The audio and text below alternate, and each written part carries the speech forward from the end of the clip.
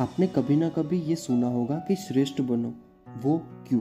तो सुनो। श्रीमद् भगवद गीता तृतीय अध्याय श्लोक नंबर 21 श्री कृष्ण कहते हैं कि यद्यदा चरति श्रेष्ठ ततत देवेतरो जनः संयंत प्रणाम कुरुते लोकस्तदनुवर्तते। अर्थात श्रेष्ठ पुरुष जो आचरण यानी जो काम करता है, दूसरे मनुष्य यानी आम इंसान भी वैसा ही आचरण वैसा ही काम करते हैं। वे यानी श्रेष्ठ पुरुष जो प्रणाम या उदाहरण प्रस्तुत करता है, समस्त मानव समुदाय उसी का अनुसरण करने लग जाता है। सीधे शब्द में अगर आप श्रेष्ठ बनते हैं तो आपको देखकर कोई और भी श्रेष्ठ बनने की चाहत रखेगा और उसके बन जाने के बाद कोई और उसको देखकर वही सोचेगा।